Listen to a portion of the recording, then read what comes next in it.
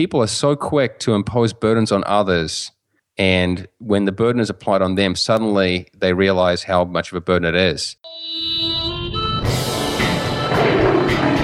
Welcome to the Lions of Liberty podcast. Here is your host, your guide, your shining beacon of liberty, Mark Claire.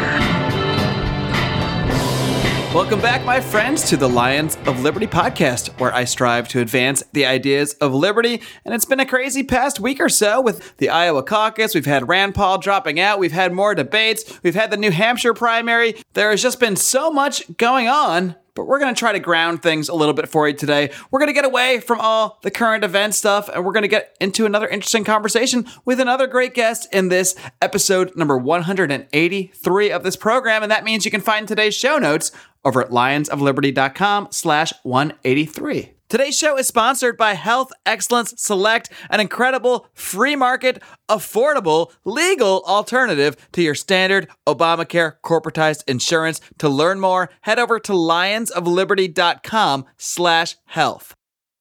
My guest today is the editor-in-chief of the Pan Am Post, which focuses on civil liberties issues in the Americas. He is a New Zealand native, an economic consultant, and a world traveler. His articles have been nationally syndicated all over Canada and the United States, and he has appeared as a guest on many major media networks such as Fox Business and the CBC of Canada. He is Fergus Hodgson. Fergus, are you ready to roar?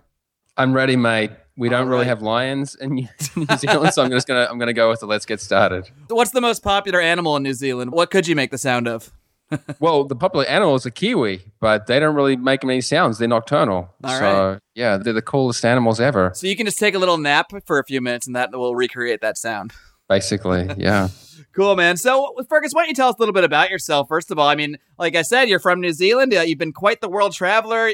So why did you first leave New Zealand? First of all, I mean, I'm really interested in traveling the world and encouraging my guests to do the same. I did a show with James Guzman, I know a friend of yours as well, a few months ago, and we focused on a lot of the reasons why people would flee their native land, not necessarily flee, but at least explore outside of it. Because in America, it doesn't seem like something that's really encouraged too much. You know, I know in Europe, in Australia, New Zealand, you know, in my travels, I encountered so many 19, 20-year-olds that were just traveling the world because that's kind of just what you do at a certain age there. Whereas in the United States, it's really not an option that's presented to most people. I mean, from my perspective, most of myself and my friends were all basically told, all right, you're done with high school, go to college and then do that and then get a job and just, you know, stay here in the US and just follow the script basically. But, you know, you haven't really done that. So what inspired you to explore the world?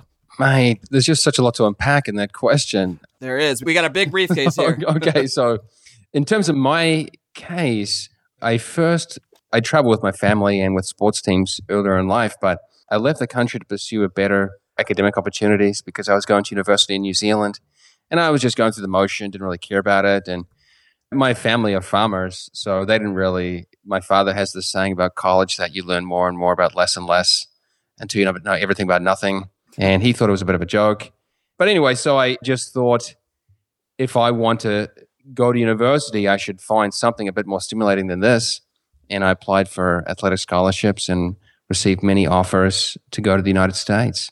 And I took a trip to Boston to visit one university, and I chose to go to Boston University for 4 years, and it changed my life a lot.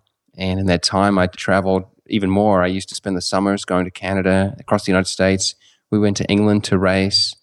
And yeah, so I went back to New Zealand a different person, and I still wanted to stay in New Zealand because we naturally have sentimental values or nostalgic feelings towards our home country. But I just didn't find the prospects that I sought there. I was really frustrated. I'd been an athlete for a long time, and I was just this broke new graduate or whatever you want to call me. And so I said, forget it. I'm going to yonder shores to find brighter opportunities. And I first went to Canada, and then I got my break in the United States. But I think you're right that in New Zealand, and maybe in Canada a little bit more too, there's more of a natural tendency to travel. New Zealand only has 4 million people. So if you're going to explore, you're probably going to have to go beyond the country. But I didn't really follow that path, so to speak, because that is usually done after university, and it's called the OE, or Overseas Experience. And people will go to usually the UK or somewhere in Europe for a few years and then either stay there or come back to New Zealand. Very few people go to the United States. I hardly ever meet anyone from New Zealand here. And me neither. I honestly can't even say I've met a single person from New Zealand. I have a couple Australian friends, but I literally don't think I've met a single human being from New Zealand in the United States. I've met many traveling. Right.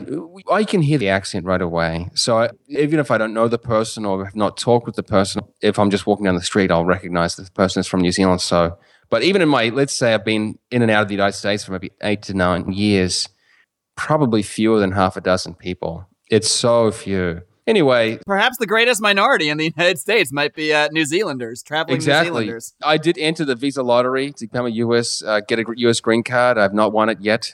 But that's interesting. Can we just stop there for a second? Because how does the visa system work when it comes to, and I don't know if it's the same to every country. I imagine it might be different if you're from Saudi Arabia as opposed to New Zealand. But I mean, is it really literally a lottery? Are you just kind of waiting for your name to be picked out of a hat?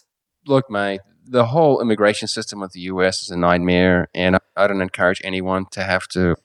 It pains me to think about, but I actually come to the United States as a Canadian citizen because my mother was born there, and I hate bureaucracy. And because I'm a Canadian citizen, and because I have a degree from the United States, I can come within a certain treaty that is basically the easiest way to get to the U.S. possible, and I can at least work here under that agreement, under NAFTA. And because they title me as an economist, I just show my degree, job offer, and my Canadian passport, and I can come in. I have had lots of problems with that. Even with the simplest route, I've still had problems, and I've had to pay. I mean, I didn't want to go into the complications, but if I were to come as a New Zealander, it'd be much more complicated. And it's getting so draconian now. You have to report to, I think, DHS every month. Not in my position as a Canadian, but for many places, you have to report each month where you are. I mean, so in terms of the visa lottery, though, there is this myth that somehow the U.S. government or federal government is planning and selecting people to come to the United States, the best and brightest or whatever. I mean, what a joke. The truth is actually that they do the exact opposite. They say, well, naturally, English speakers will come to the U.S. or certain people from particular countries will come. And we don't like that. So we want to have a more random mix of people come here. I mean, I don't know this is such a genius plan, but so what is obviously it's not logical. But do you have any ideas about what the logic behind that is? I mean, in terms of government policy, I mean, wouldn't you want, if you were going to restrict immigration, which I'm not necessarily a huge fan of at its base, but in theory, if you're a cultural protectionist, wouldn't you lean more towards the people that speak the same language, that have a somewhat similar culture, as opposed to maybe some other third world countries that have a completely opposite culture of ours? Not that I'm a cultural protectionist at all. Yeah, no, I'm not either. I think the best culture will win out in the end. I have great confidence in that.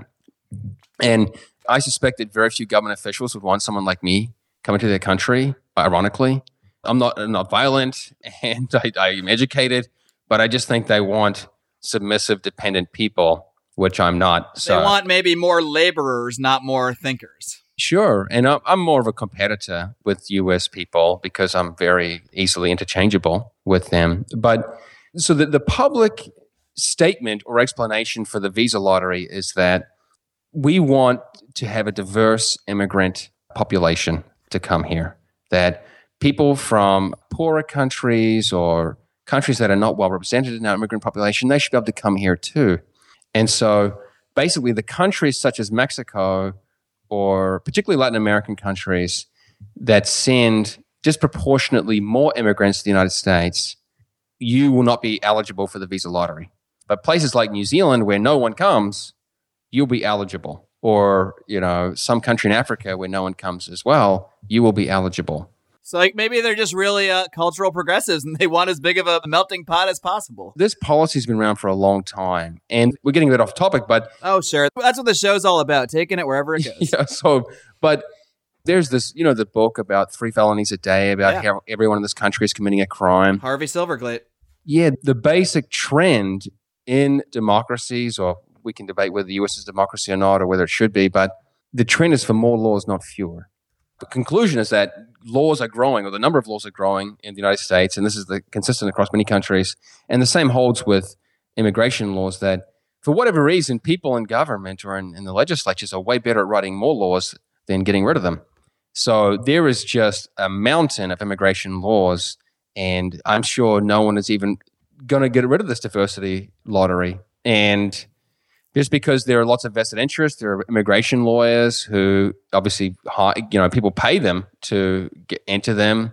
And there are all sorts of tricksters actually who play the game. But the immigration laws have just been getting more and more complicated over time with more and more loopholes, which that's why you need to hire lawyers to get through them. And even for simple things, such as my good friend has married a Mexican girl just a couple of months ago, and he is clean as a whistle, U.S. citizen, no crimes as far as I know, and he married a beautiful Mexican woman, and he legally got married, I think, 6 months early to get the paperwork started because he knew it'd be a pain in the butt, but she's still stuck in Mexico, and he's trying to get her to come up here.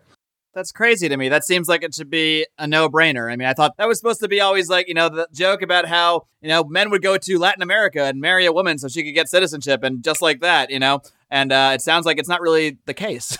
It is not the case. And it's just basically because, of course, that's created a market for people who want to become U.S. citizens. True, there is a marriage market here in Miami where you can pay people to get married. And I mean, that's just a natural outcome of these laws. And anyway, but even the simplest, easiest supposed route to becoming a U.S. citizen, which is marrying an American, is apparently very complicated. And if you don't have money, forget it. I mean, he's actually flying down to Mexico to go to the consulate and do these interviews. It's ridiculous. That's crazy. I mean, you hear so much about people that when it comes to the immigration debate, they'll say, well, they just need to come here legally. And they say it so happenstance as if it's just so easy to do. But even in your case, I mean, not in your case, but in the case of your friend, he's a law-abiding citizen. It's his wife. It's his family legally by every definition. To me, that is a case where it should take absolutely very little, if not nothing, for her to just be over here. You would think you would just bring her in, come in on a tourist visa or whatever, go to the courthouse, get married, and then they'll just sign your papers right there. You've got a green card or you're a U.S. citizen or whatever. That would be it. But of course, it's not like that at all. And for those people who make that case about obeying the law, I think that in so many instances in political brinkmanship or policies, people are so quick to impose burdens on others. And when the burden is applied on them, suddenly they realize how much of a burden it is. And I actually had a similar situation years ago when I was engaged to a girl in Latin America, and just getting married, you have to get approval to get married with these organizations. To get, say, the marriage license to then get married. You need a license to get married, apparently. And the Canadian consulate, they didn't even have one in Ecuador. We had to try and work with one in Colombia. They didn't have a phone number. I mean, I feel like I'm a pretty educated or capable person in terms of filling out forms and doing all this junk. And I was struggling to know how we could comply with it. I just think people who say this obey the law rule have no idea what these these laws are all about or the way they function and how it's impossible for most people to comply with them. I mean, it can only come from people who are just born here and never dealt with immigration at all. I mean, because if they actually were at all knowledgeable about the process, they wouldn't just speak about it in such a simplistic way. But there are some people who have gone through the very lengthy and costly route, and they will say it too. Right, because they say, if I had to do this, well... Yeah, they have this almost masochistic view of life, like you should have to suffer to succeed, I spent 7 years in the dungeon, so gosh darn it, you guys are too. Yeah, exactly. But I think they also have a low view of themselves, that I don't view myself... When I go through the airport and have the TSA people harass me, I don't say thank you. Many people go there and say thank you. Right. Right. And I don't have such a low view of myself to think that I should have to be subjected to this sort of thing. But many people seem to think that's acceptable. And also, I think it's very selective the way that people apply this obey the law mantra. I mean, for example, there are about 10 million people in the United States who drink raw milk, right, against the law. Yep. And should we send them all to jail or fine them? I mean, almost everyone would say, no, this law is ridiculous. Don't worry about it. But apparently, when it comes to immigration laws, we get very worried about it. In Louisiana, one of these heartland states where I lived for a while, where people are so frustrated with immigration, the Republican candidate for governor who won the nomination as the sitting senator for Louisiana is a known user of prostitutes. No one's saying, enforce the law, send him to prison or prosecute him. Known as in it's completely public. There's not even a question that, No, his phone number was on the list of the DC madam. And the reason why he unexpectedly lost the run for governor, everyone expected him to win, was that the Democratic opponent ran all these ads saying how he was visiting a prostitute when he should have been voting. And this... He might have been better off with a prostitute for the people of Louisiana, but... Yeah, but anyway, I just thought the hypocrisy was just incredible that these people were supporting this guy and at the same time wanting everyone else to obey the law. Yeah, it's crazy. Fergus, let's get a little more into your current project at the Pan Am Post. So what inspired the creation of this sort of online newspaper, I guess you might call it? What weren't you seeing out there from other news outlets that you wanted to make sure would get covered in some way? Obviously, you guys do focus on civil liberties from sort of the classical liberal perspective, but what's the main impetus, I guess, for creating this? Yeah, the impetus remains the same. And particularly when we started it almost 3 years ago, I can hardly believe how the time has gone by.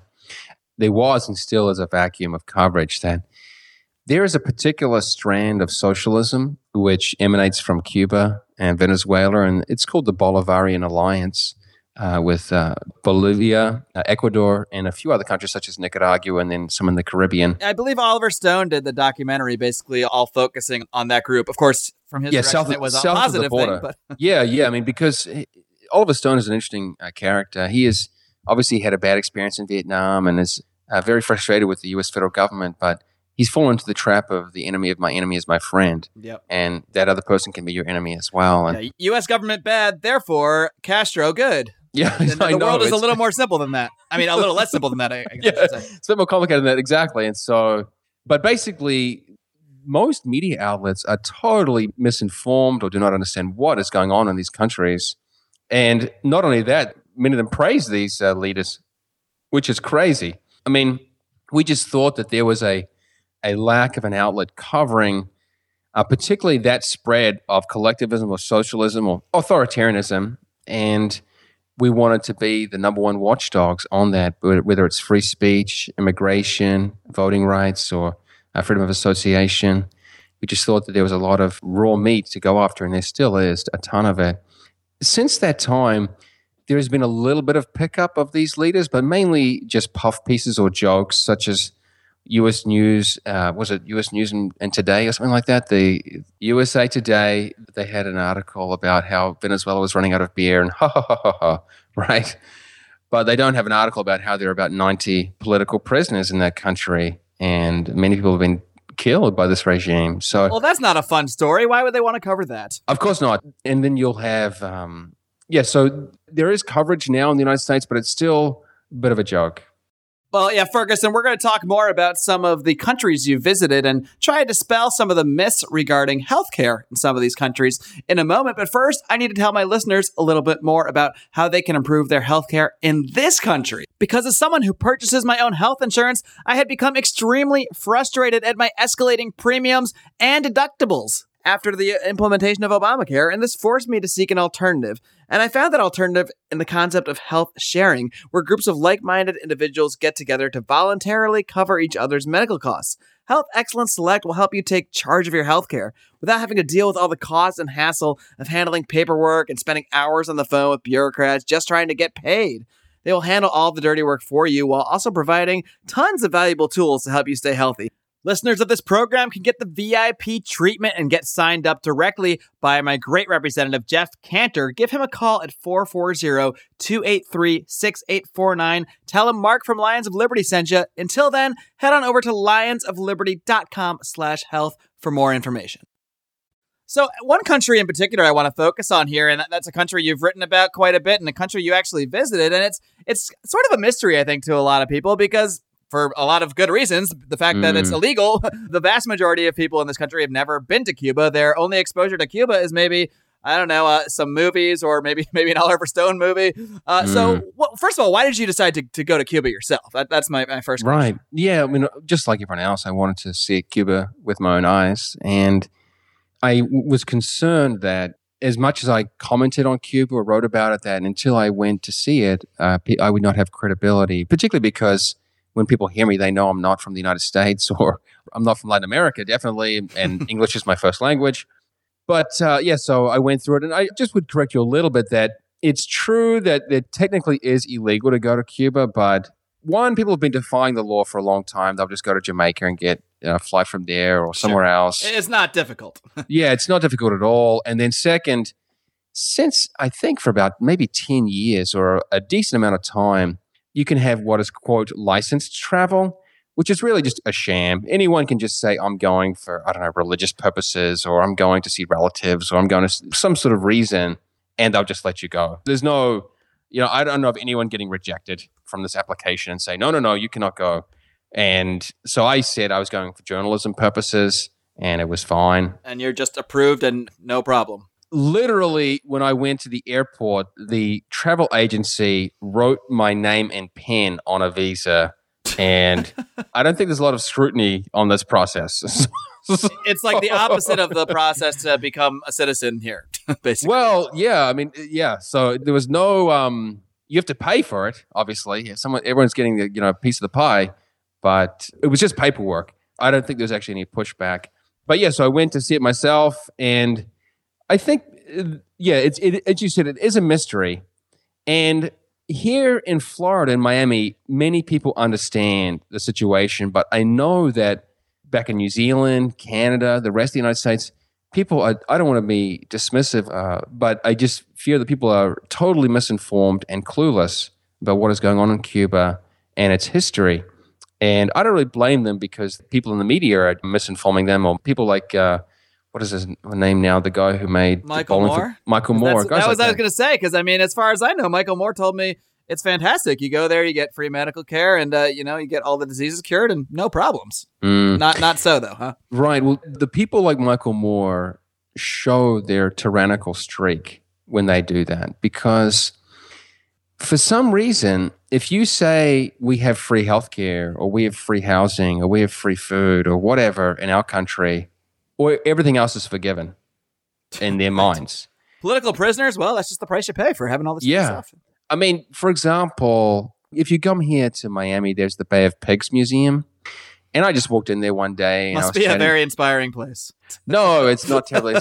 So that they have memorials to all the people who died in that invasion attempt or failed attempt. And there were just two ladies there. One of them had been in prison there for 9 years. And I think the other was maybe 20 years. And when I took a course in Cuban studies at the University of Miami, we had one of the former generals come and speak to us, Hugo Matos, who fought in the revolution with Castro. And when he did not accept the turn towards communism, because there was a tyrannical ruler or leader of Cuba, I know of many political prisoners. This guy I met, who has now passed away, when he went against Castro, he was put in prison for 22 years. Unbelievable. And I don't know why Oliver Stone and Michael Moore just don't seem to care about that. Like I said, do they just remain ignorant of the truth behind this guy, or these guys in general, these Latin American socialist leaders, or does it just fit their agenda so they ignore the bad stuff? That's a great question. And who knows what's in their hearts? I mean, that's hard for any of us to tell. Mark, the challenge I have working in the media is seeing the way that people channel the information they receive, right? I don't even read the mainstream newspapers anymore. I think they're just junk or garbage, right? Or entertainment. I read all this alternative media, which is so much more interesting and lively. But the truth is that most people receive a very selected line of sources which tell them about some things and not about others. And so I imagine that most people who write about Cuba don't even realize about all the political prisoners. And every Sunday, for example, there is a group of women who peacefully march for the release of these prisoners, and every Sunday they get arrested. Sounds like a great Sunday. It's no champagne brunch. I mean, they've been doing it for a decade or something. It's insane. And they're well aware they're going to get arrested. But yeah, it's like clockwork. I mean, I don't know. It just seems like, it's somewhat insanity, but they're trying to make a point. And also, I don't understand too how when so many people are getting on boats and trying to just get off this island, you have to be deluded now to think it's some kind of great place to be. Yeah, I mean, people are literally risking their lives, risking drowning, risking being eaten by sharks or whatever the dangers in the ocean are just to get away from this place. So you got to think, how great can it really be? It's not that great, man. So let me say to you that by going there, it is like being in a movie. I mean, I had an apartment I was staying at, and inside was okay, although there were security cameras looking into the apartment, which is kind of Big Brother-ish. But once I went out into the streets, I felt like I was in some kind of bad movie. And I just want to reaffirm the point that my sense is that this propaganda effort that we give all this free stuff, housing, medical care, education, whatever, the hunger for that among Marxists or socialists is so strong that they'll come up with every explanation and excuse for everything else that goes on there. So forget the methods that they use the methods that they use to achieve that are violating the rights of everybody in that country. They're forcing them basically into slave labor, paying them $20 or $30 a month for jobs that they're forced to do. But that stuff all just seems to be brushed under the rug. It is, and they invent. I mean, there was a cartoon I shared this morning. You may have seen it, and it was just describing how the way democracy works. Unfortunately, where the one who throws the most free stuff out often gets the attention. But basically, the socialists, the ones who run these regimes, particularly Cuba and Venezuela, Ecuador, Bolivia, they sell a fairy tale. And the people who support them live in that fairy tale in terms of their information. They'll believe. I mean, in Cuba, they have a monopoly on information, TV, newspaper, whatever. It's all very tightly controlled. So they basically keep this illusion going. Although the people are wiser, they realize, most of them, that it's better elsewhere. It's a very common tactic of sort of gangster-like organizations. I mean, I was reading about El Chapo recently because he's been in the news so much. And this guy, he provides food, medical care, and everything to his whole community, just like Pablo Escobar did, because that's how he sort of wins people over. And maybe they ignore all the car bombings and the murders and all that stuff because, hey, this guy's helping us out. Right. Well, I don't see selling drugs as inherently wrong. Sure. But a lot of the methods that are used upon the way aren't so great. Yeah. I mean, the big challenge is that he's in. I mean, I don't support El Chapo or anything. Obviously, I think. He's illiterate to begin with. So, I mean, I don't know how on earth he's gotten to the position he is, but I just think that his power is really just a function of the drug war. And absolutely. It's unfortunate that we give money to such a guy. I mean, we prop him up, So, I mean, not we, you and I don't, but the system that we work within does. Right, very much so. So let's touch on Cuba a little bit more, because a lot of people seem to believe that the actions Obama has taken recently have really, I mean, I hear people say, oh, can't everyone just go to Cuba now? And I mean, as we mentioned earlier, I mean, you can, but the law hasn't changed in any way. Really, no, it hasn't changed. I think you should know, I mean, this is one of the key reasons for the Pan Am and the work we did was to try and dispel the myths of progressives or socialists. And so, so in terms of Obama, all he did really was open up an embassy in Cuba, and then he allowed Cuba to have an embassy in the United States. That doesn't really do a heck of a lot. I mean, the laws at hand have not changed. Nothing has been passed in the U.S. Congress. So it's all just executive action. And we've run articles explaining that, in fact, the Castros, the brutal leaders of the island and the military, basically military dictatorship, are stronger than ever. They're not threatened. And in fact, right before that speech, or the fateful day when these diplomatic ties commenced, there was a great crackdown on protesters. And there's been a great heightening of crackdowns and imprisonments since this has gone on. So the actual situation for the Cubans has only worsened. There may be to come actual changes with teeth to them, but they have not come yet. And I just fear that there's a total misunderstanding by commentators and media outlets who think that, Cuba has been opened up or there's this great change. It's all just rhetoric. It's just talk. Sure. I mean, I've even seen articles, touting Cuba as a great place to invest, a great place to think about relocating soon. What kind of insanity? That seems insane. It's totally insane. I mean, people should know, for example, that, we read an article just, I think, yesterday saying that there's no business in Cuba, only with Cuba, that there are no private enterprises in Cuba. Every company that goes and invests or works in Cuba has to go into a minority partnership with the Cuban regime. So it's about as strong a Soviet economy as you're going to find on this planet. I mean, maybe North Korea or Eritrea or someone like that, but it's extremely severely controlled. Even the people doing work on the street, selling items, they have to be licensed. And there's so the only real free market in Cuba is the black market, as far as I'm concerned. And worse than working with the regime is the treatment of people there, that it's basically a slave island. I mean, the irony of all these, quote, worker solidarity types is that their island is a slave island, that it's a prison island where people are trying to escape, and where when you open a hotel there, for example, in this partnership with the regime, the salary does not go to the worker. It goes to the regime, and the regime gives a small portion of that to the worker. I mean, how low can you go? I mean, I just think it's terrible. It's quite ironic that a lot of the same people that might call for, say, a $15 minimum wage here will be some of the same people that might say, hey, Cuba's great. And meanwhile, people are barely making that in a month in jobs that they're forced to hold. Right. It's illegal to be unemployed in Cuba. Yeah, mate. I mean, I'm not sure what to say to those people. I don't know what they're thinking. I don't know what is going on in their heads. Well, I'm going to tell them to read the Pan Am Post. That's what I'm going to say to those people. Yeah, one more thing I want to touch on in regards to Cuba. I mean, is there any hope? Obviously not in the near future. I mean, is there any movement within Cuba, a strong movement, even within the government that you know of, that could actually see regime change or see a more free society? Or are we just kind of stuck in a holding pattern here for a while? There are various movements, actually, but I don't hold any confidence in any of them succeeding. But there are noble efforts. One of the sadder killings, extrajudicial or killings from the regime, was a guy called Oswaldo Paya. And he was a democracy activist for many years, and he got signatures seeking to allow free elections for the presidency. And he and his fellow driver were murdered about 3 years ago.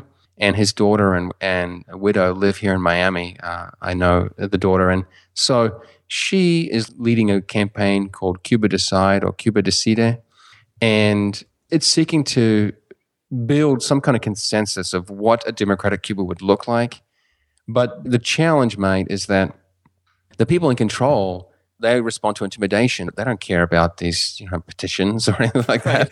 So there are various movements. There's the Cuban Anarcho-Capitalist Club. There are the Ladies in Whites. There are lots of these movements, but they're very suppressed, and very few people want to join them because they know there'll be retribution or there'll be punishment against them for doing so.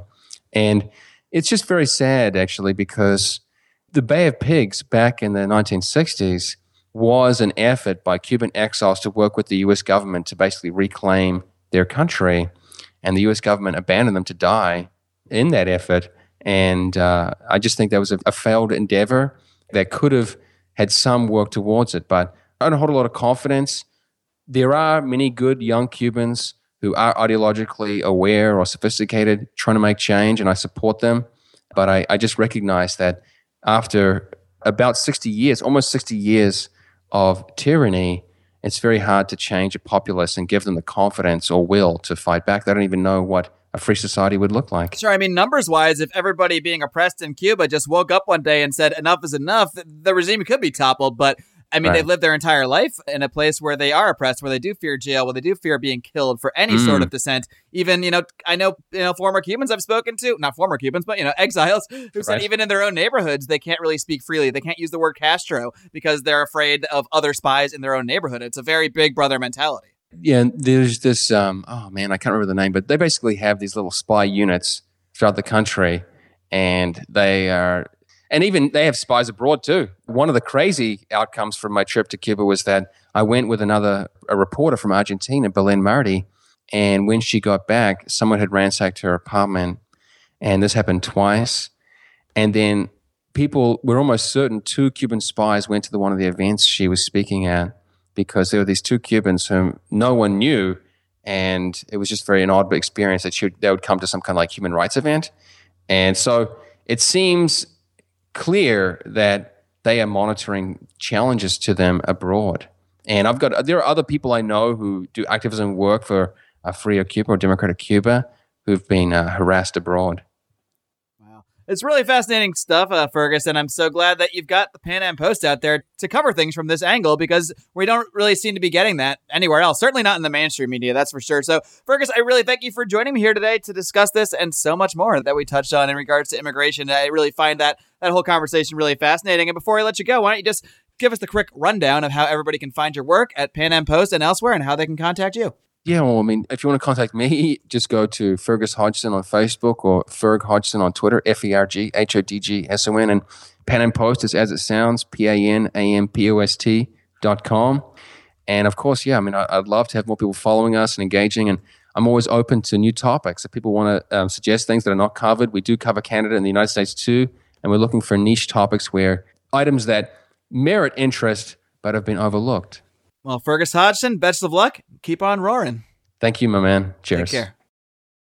All right, guys. I hope you enjoyed my discussion there with Fergus Hodgson of the Pan Am Post. Please do check it out. They've got a lot of great articles. And one reason I love doing this show is often I come into things with the intention to talk about one topic, and then we talk about something else for a while. And that's what happened today. I really wanted to focus on Cuba and Fergus's experiences there and everything he's learned about that country compared to a lot of the myths we've heard.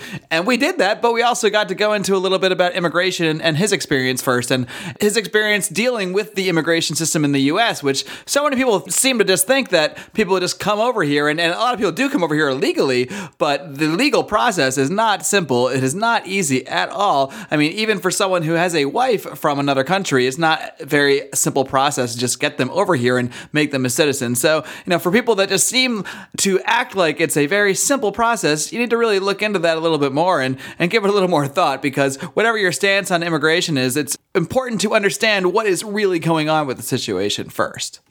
And of course, I've mentioned before, I've got a special place in my heart for Latin America. I've done an extensive amount of traveling through that area, and a lot of what Fergus talks about speaks to me from a personal experience. And I highly recommend doing some traveling yourself. I try to bring this up whenever it makes sense, but I've done my fair share of traveling in that area, and even if it's not Latin America, I highly recommend just getting out of this country or getting out of whatever country you're in right now if you're listening from somewhere else. I know we do have listeners abroad, so wherever you're listening from, keep an open mind. Think about checking out the world and what's going on out there. Don't just believe, an Oliver Stone documentary or Michael Moore documentary. Don't just believe this podcast either. The point is, find out what's really going on from a number of sources and make up your own mind.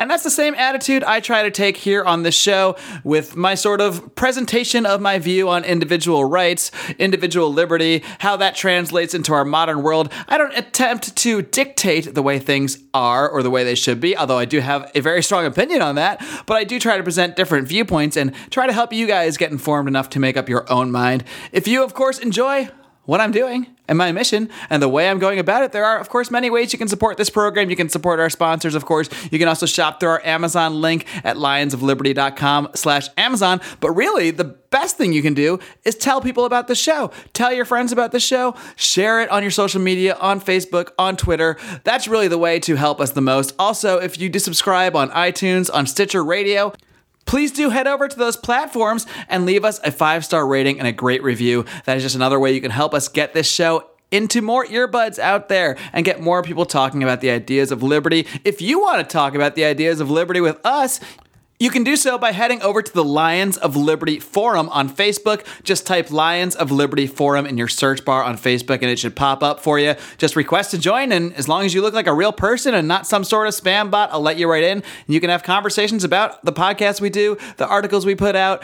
We have several past guests in there. It's really just a fun environment for discussing the ideas of liberty when we're trying to grow. So please come and check out the Lions of Liberty Forum. You can, of course, find our main Facebook page, facebook.com/Lions of Liberty. Find us on the Twitter at Lions of Liberty. Really, there are just so many ways you can find this program. Of course, you can find all our podcasts at lionsofliberty.com/podcast and everything we've done over at lionsofliberty.com. We'll hope you continue to join us each and every week. And this coming Friday, for Felony Friday, hosted by John Odermatt, I will be John's guest, and we are going to have an interesting conversation because that's what we do here. That's what we continue to do. And next week, we'll be getting back into some more. Yep, that's right. There are even more debates. There's another Democratic debate tomorrow night. There's another Republican debate this weekend. I'm actually going to be out of town, but I've assembled a group of my cohorts, some of which you are probably going to be very familiar with, to gather together to discuss the recent debates. So until then, folks, live long and live free.